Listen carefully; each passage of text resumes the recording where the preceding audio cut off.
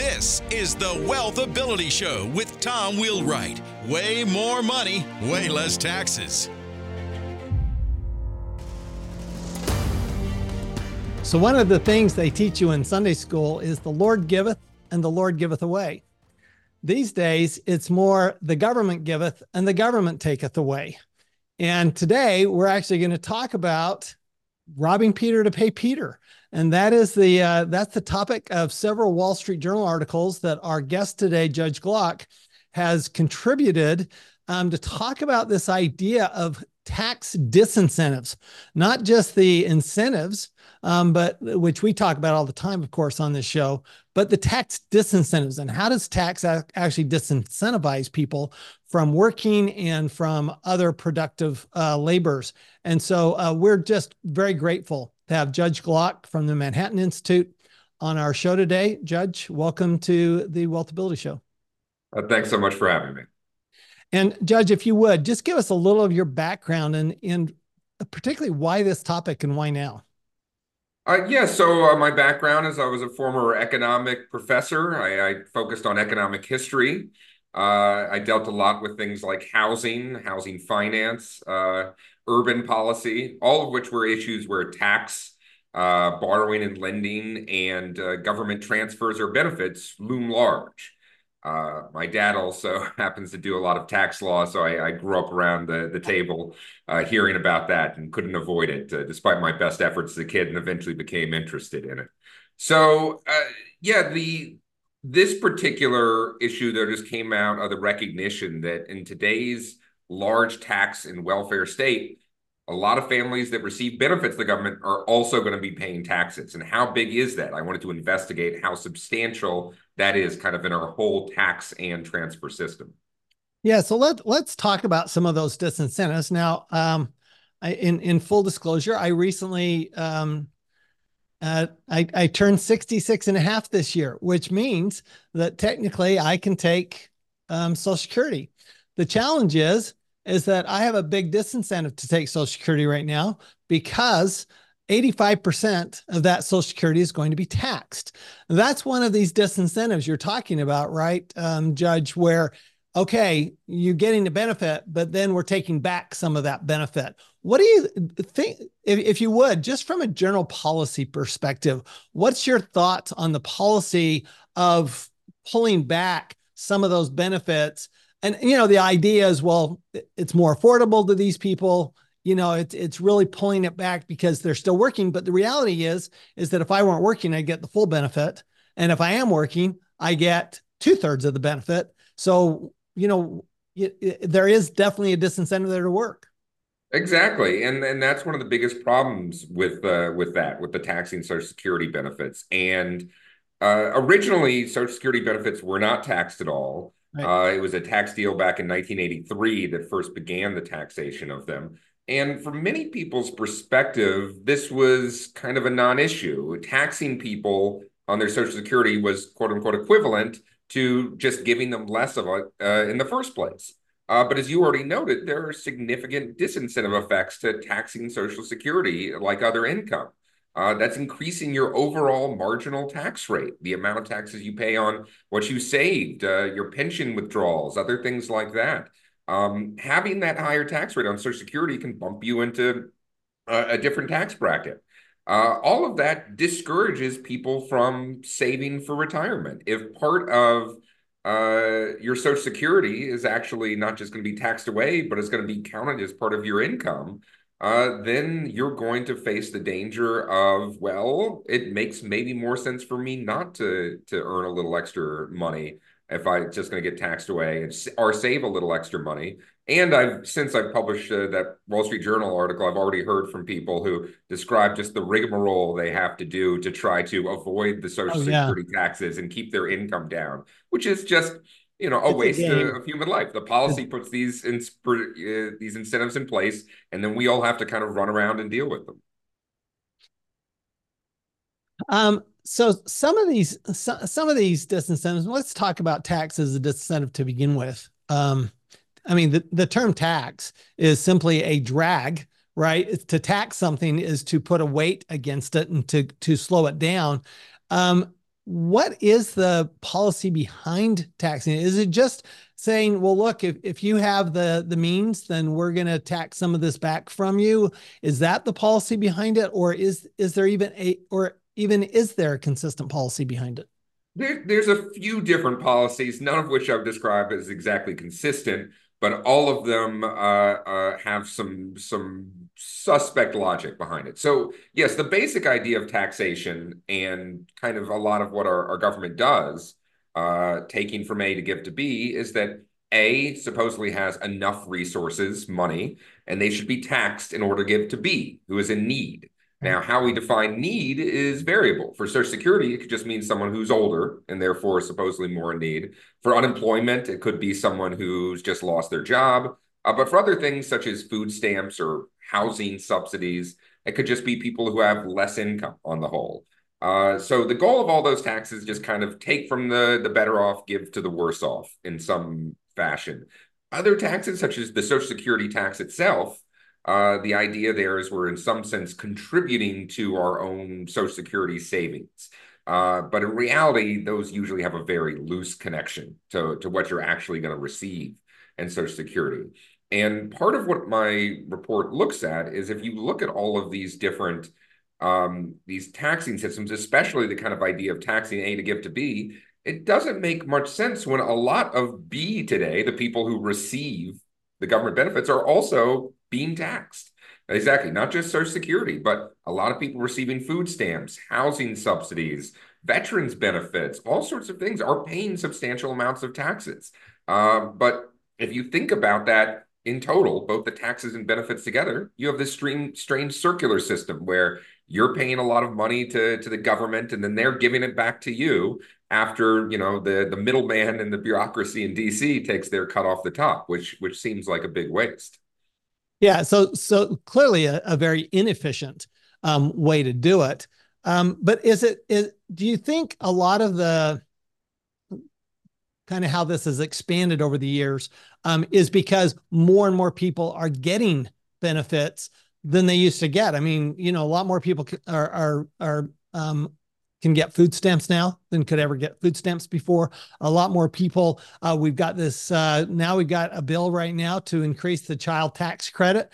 I had during the pandemic one of my employees who I would have considered a fairly well-paid employee. He was a manager.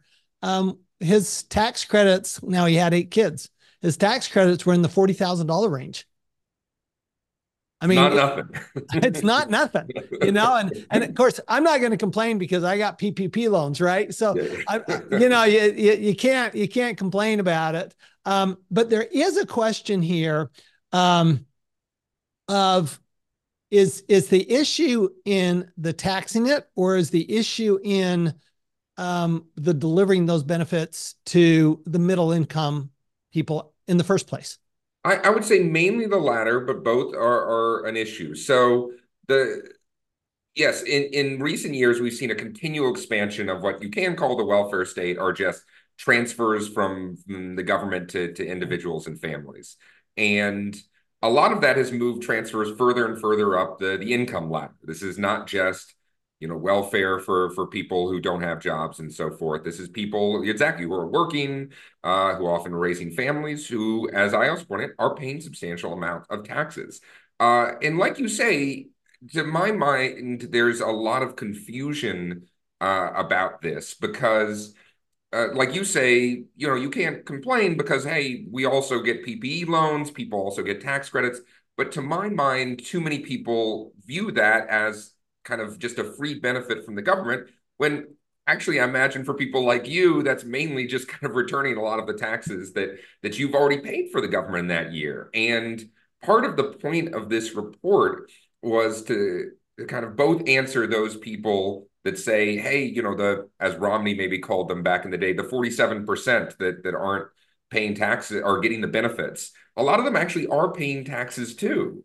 To answer that, but two, to answer those who are kind of looking for a more expansive welfare state, to say, hey, maybe this isn't so beneficial if you have to tax the people more and more to give them back some benefits. Getting a giant child tax credit or a stimulus payment when you're paying more than that in taxes, and in the end, we all have to pay this in taxes sooner or later, probably isn't a great benefit. And in fact, is a waste, partially because the administrative costs and partially because the disincentive effects you mentioned. Interesting. So there are a number of things I want to get into here. I want to go back to something you were talking about as far as a disincentive to save for retirement. The 401k, as we know, this is the primary retirement vehicle now for most Americans, is taxed when you pull it out. So it's deducted when you put it in. So you aren't being taxed on the money that you earn to put into that, but when it comes out, you're being taxed on the money coming out. And the reality is that the more you save, the higher your rate. So it's not just that, okay, you have disproportionately less money the more money you save. And is that what you're talking about? And would you change that to make all 401ks deductible going in and non-taxable coming out? Well, I mean, that would make them a little closer, obviously, to the Roth IRA, which allows you to take the tax-free withdrawals out of that. And I wouldn't say what's sort of the best method to kind of deal with this problem. But the simplest thing would be to kind of limit the taxes that are on the retirees that are receiving these benefits writ large. Because if we do have this massive system that's providing Social Security and other systems and providing the tax deduction originally for 401k, but we're adding the taxes incredibly on the back end. Yeah, all of this is a disincentive to save for retirement. Yeah, as you say, it's not just that you lose some of the tax on the other side when you retire, it's that your rate is going up. And the rate going up, taking more and more every time that rate goes up, is it proportionally less worthwhile for an individual to save.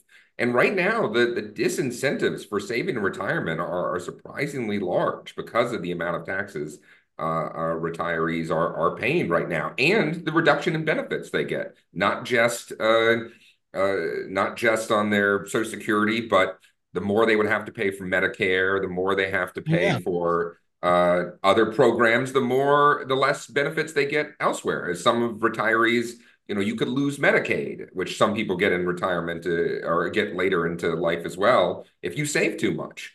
All of that is the government constantly telling people, save less for retirement, think less about your future, which is not a good thing we want. It's still worthwhile in America to save, but the government's just making much harder than it should be. Yeah, why do you think that is?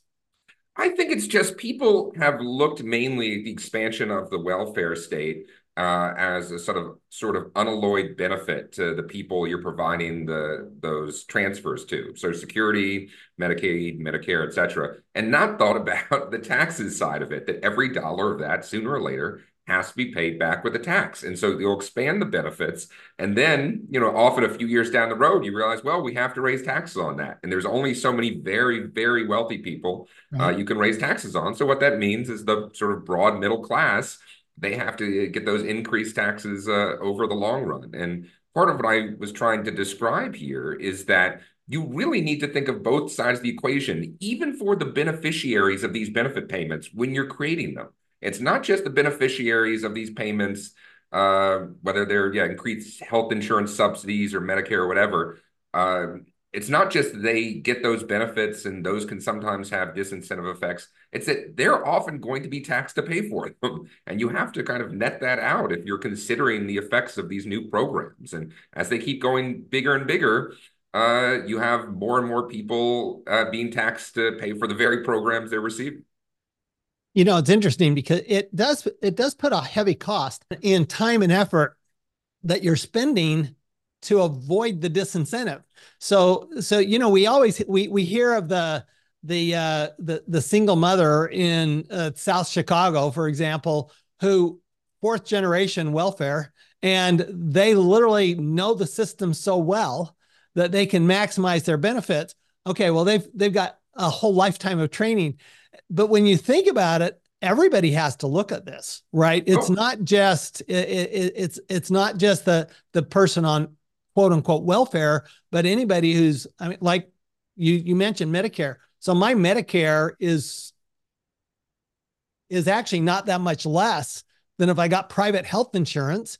And, but if I weren't working, it would be free. So, there is this function we have to consider in our planning. We don't just have to plan for how do we reduce our taxes overall, but we actually have to look at, okay, when do we take Social Security? I mean, there's a whole industry that is cropped up of how to maximize your Social Security based on, how long you're going to live, what your family is like. Maybe AI will give us some simple tools for this, Judge. I mean, I hope so, because it's a lot of work. Yeah, it's what some economists refer to as the shoe leather costs, that we all have to kind of run around a lot more to meet the requirements of these programs, to look at our income, to see how they compare to the requirements of these different programs, again, to see how these programs can affect your tax bracket and your overall taxation. All of those things are real costs in terms of human life. And as you say, at this point, it's definitely not just the single mother on welfare and public housing. This is all of us. We all have to think about this. Many of these programs have asset requirements. And so if you save too much for retirement, right, maybe it would make more sense for me not to save anything, because then I could get these benefits from Medicare or Medicaid that I wouldn't get otherwise. And that's a huge thing for people to think about. I know a lot of people approaching the possibility of a nursing home. It would be devastating for them to pay for a nursing home out of pocket, but if they can get Medicaid support, they can do that, but they'd have to run down all their assets pretty much to do it. It's actually one of the reasons that from an estate planning standpoint, you see a lot of trusts, so that, and these are special needs. There's a term, special needs trust. Well, the idea is to prevent the, your child, whether it's a child or parent, whoever, to prevent that person from meeting, from not meeting the asset test or having too much income. You put the assets into trust, and now they get these other government benefits. But it just seems like such a waste of time and effort to be having to spend this time gaming the system. And people complain all the time about, well, the rich don't pay tax, they're gaming the system, and going, well, if you're not, everybody's in the game. You don't have a choice whether you're in the game or not. The question is, are you going to win the game? You're going to lose the game? How well are you going to do in the game? And I forget who said it back in the day, that in regards to sort of people receiving welfare, that it would be illogical for us to think that people are any less likely or able at exploiting the welfare system than the rich are at exploiting the tax system.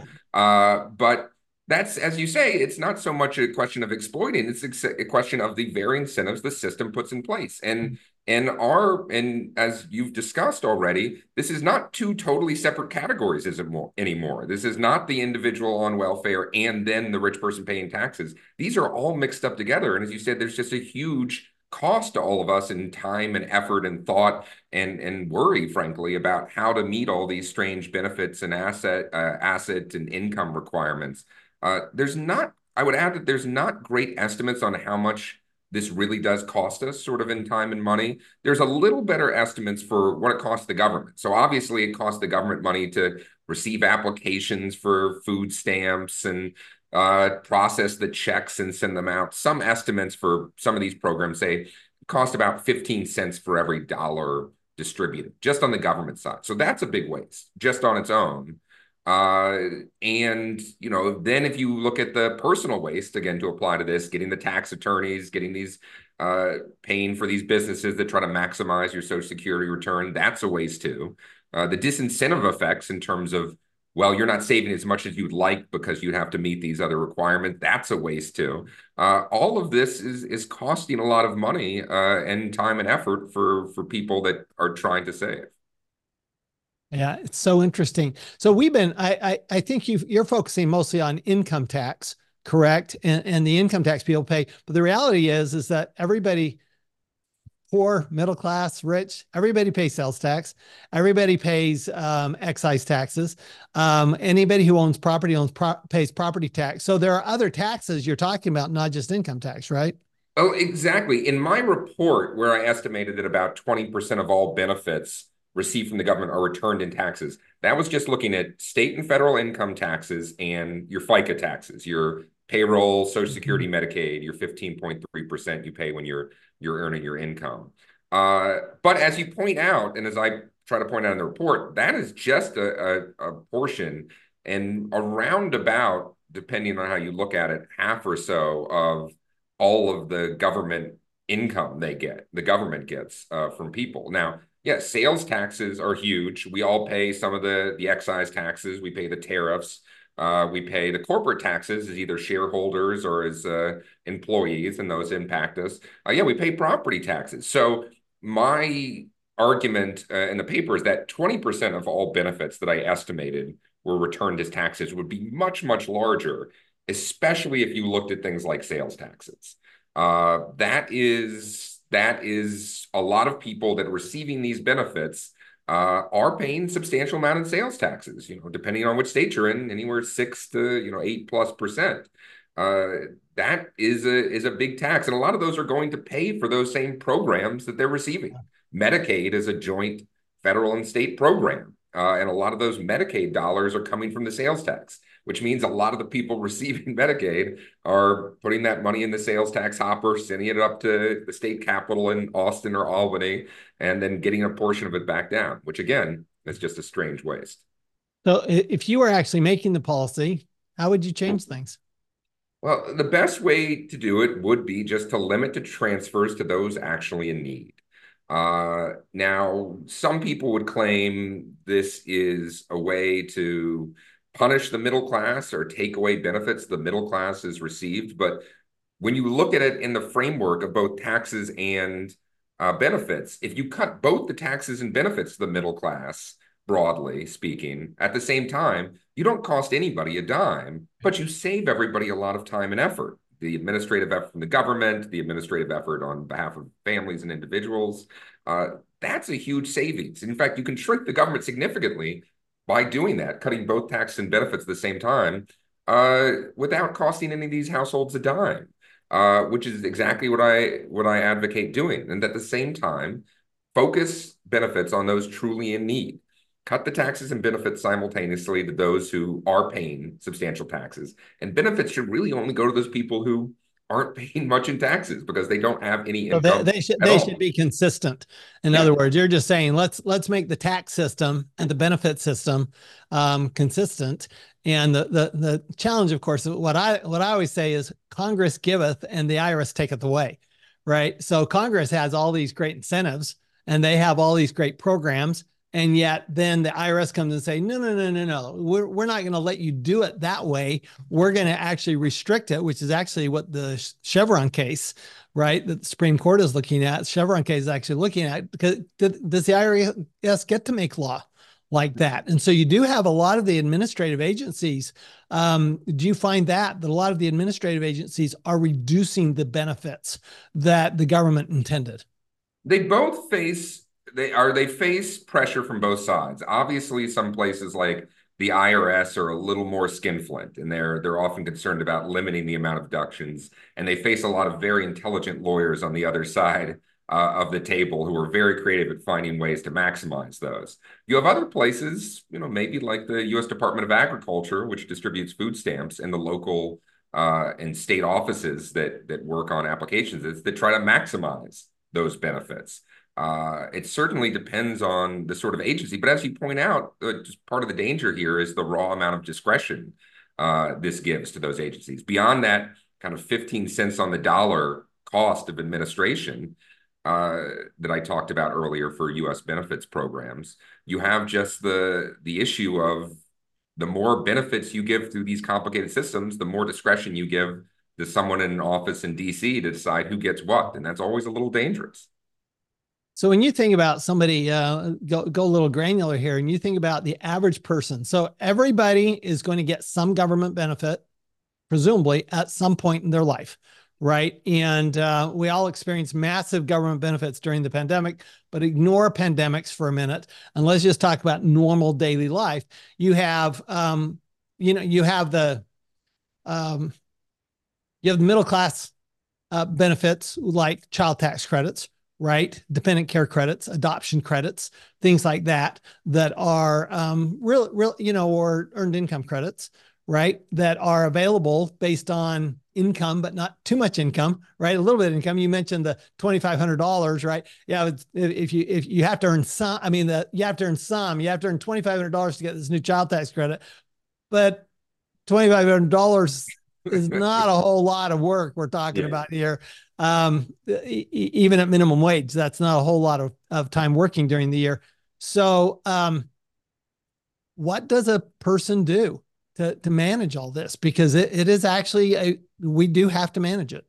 Yeah, I mean, I wouldn't have any great advice, probably no better advice than you have, who deals more with the personal financial side with this, except to say that these are very complicated questions that precisely require a lot of the attention people like yourself give to it, because the government has set up these very complicated programs in place. The best I can say is that ideally, all of these would be simplified a lot.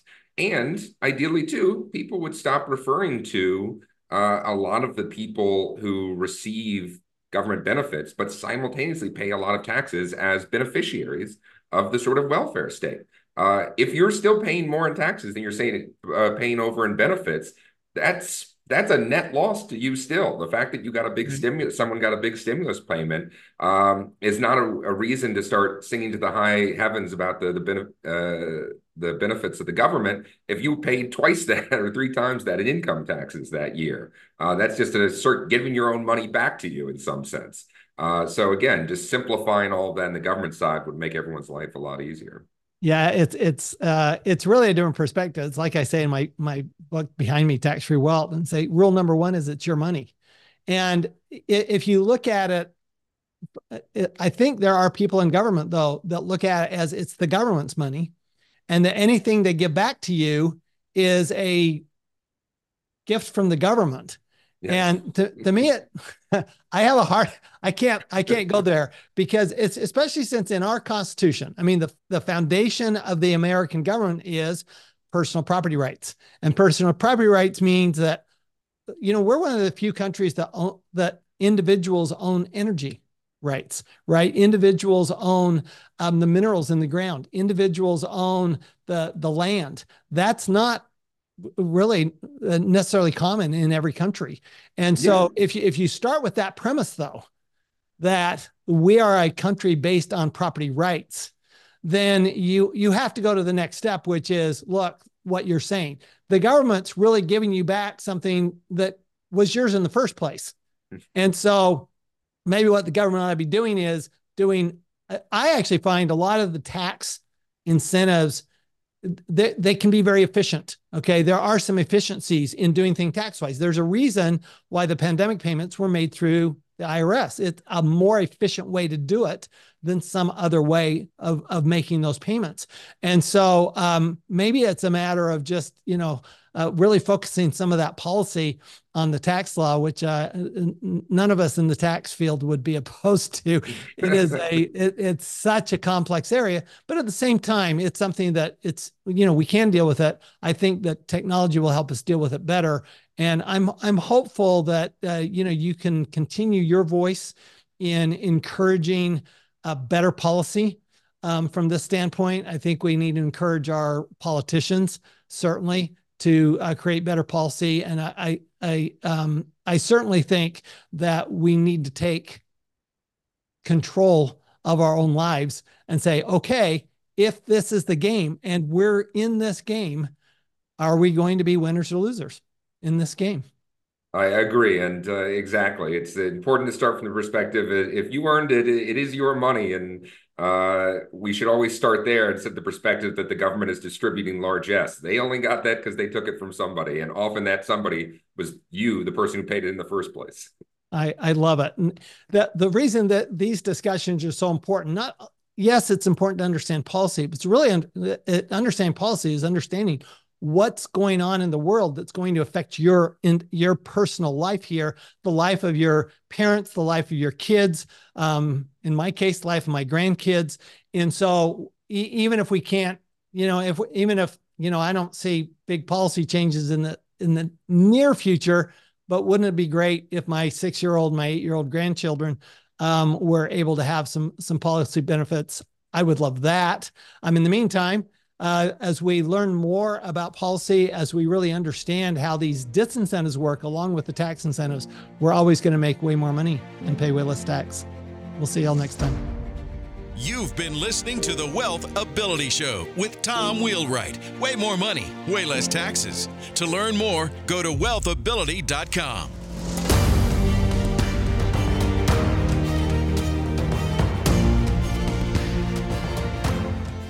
This podcast is a part of the C-Suite Radio Network. For more top business podcasts, visit c-suiteradio.com.